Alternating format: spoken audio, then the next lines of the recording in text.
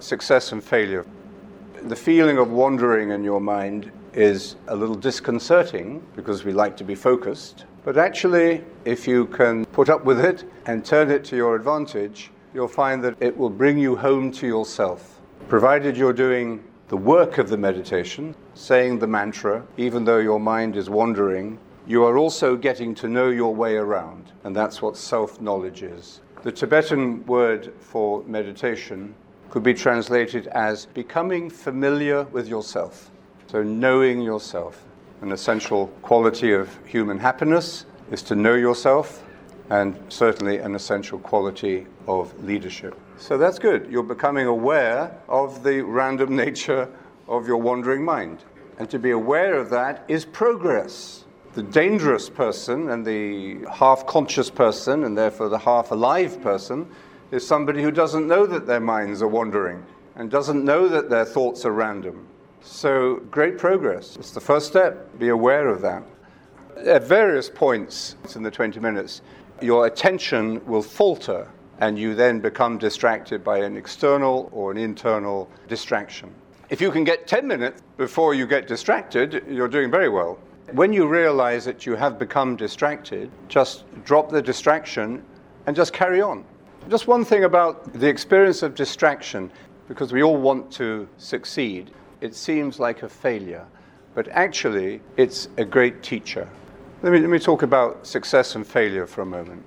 You know, we live in a society that worships success, the epitome of this cultural phenomenon of success. The only thing that matters is what? Winning.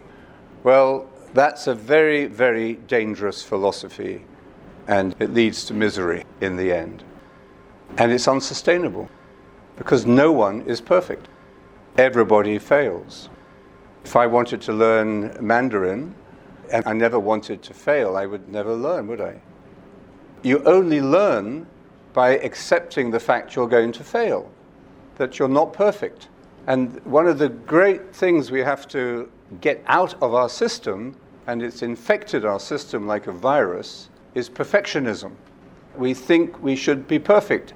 We have to look perfect, act perfect. We have to make other people think we're successful, on top of things all the time. We never fail. In terms of leadership, the ability to accept and to show that you're imperfect as a good leadership principle. You can be human in front of the people that you're working with or leading.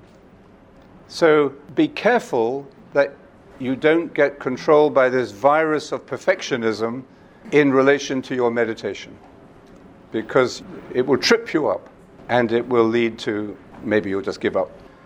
Failure is something through which we have to learn. So every time you say your mantra and you get distracted, don't see it as a failure, just learn from it.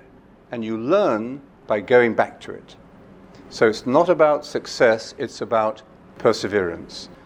It's not about success, it's about faithfulness. And that's how we learn and that's how we grow.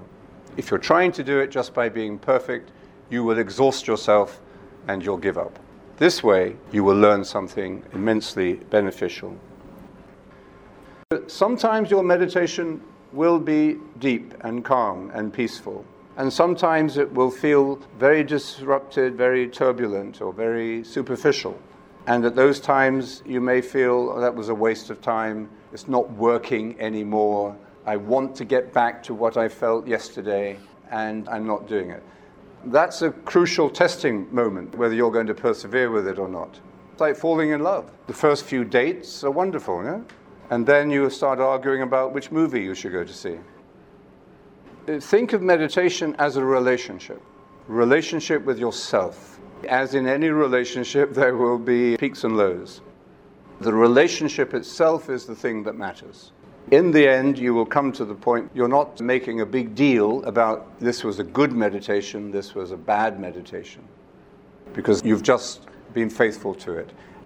And if you get to that point where you are really sort of detached from whether it was good or bad, it's then in that detachment that your meditation is really going deeper. So it's not evaluating it, successful, failure. It's just doing it faithfully without judging it, without being attached to the results of it. And that's progress. You get it? That's the progress, your detachment.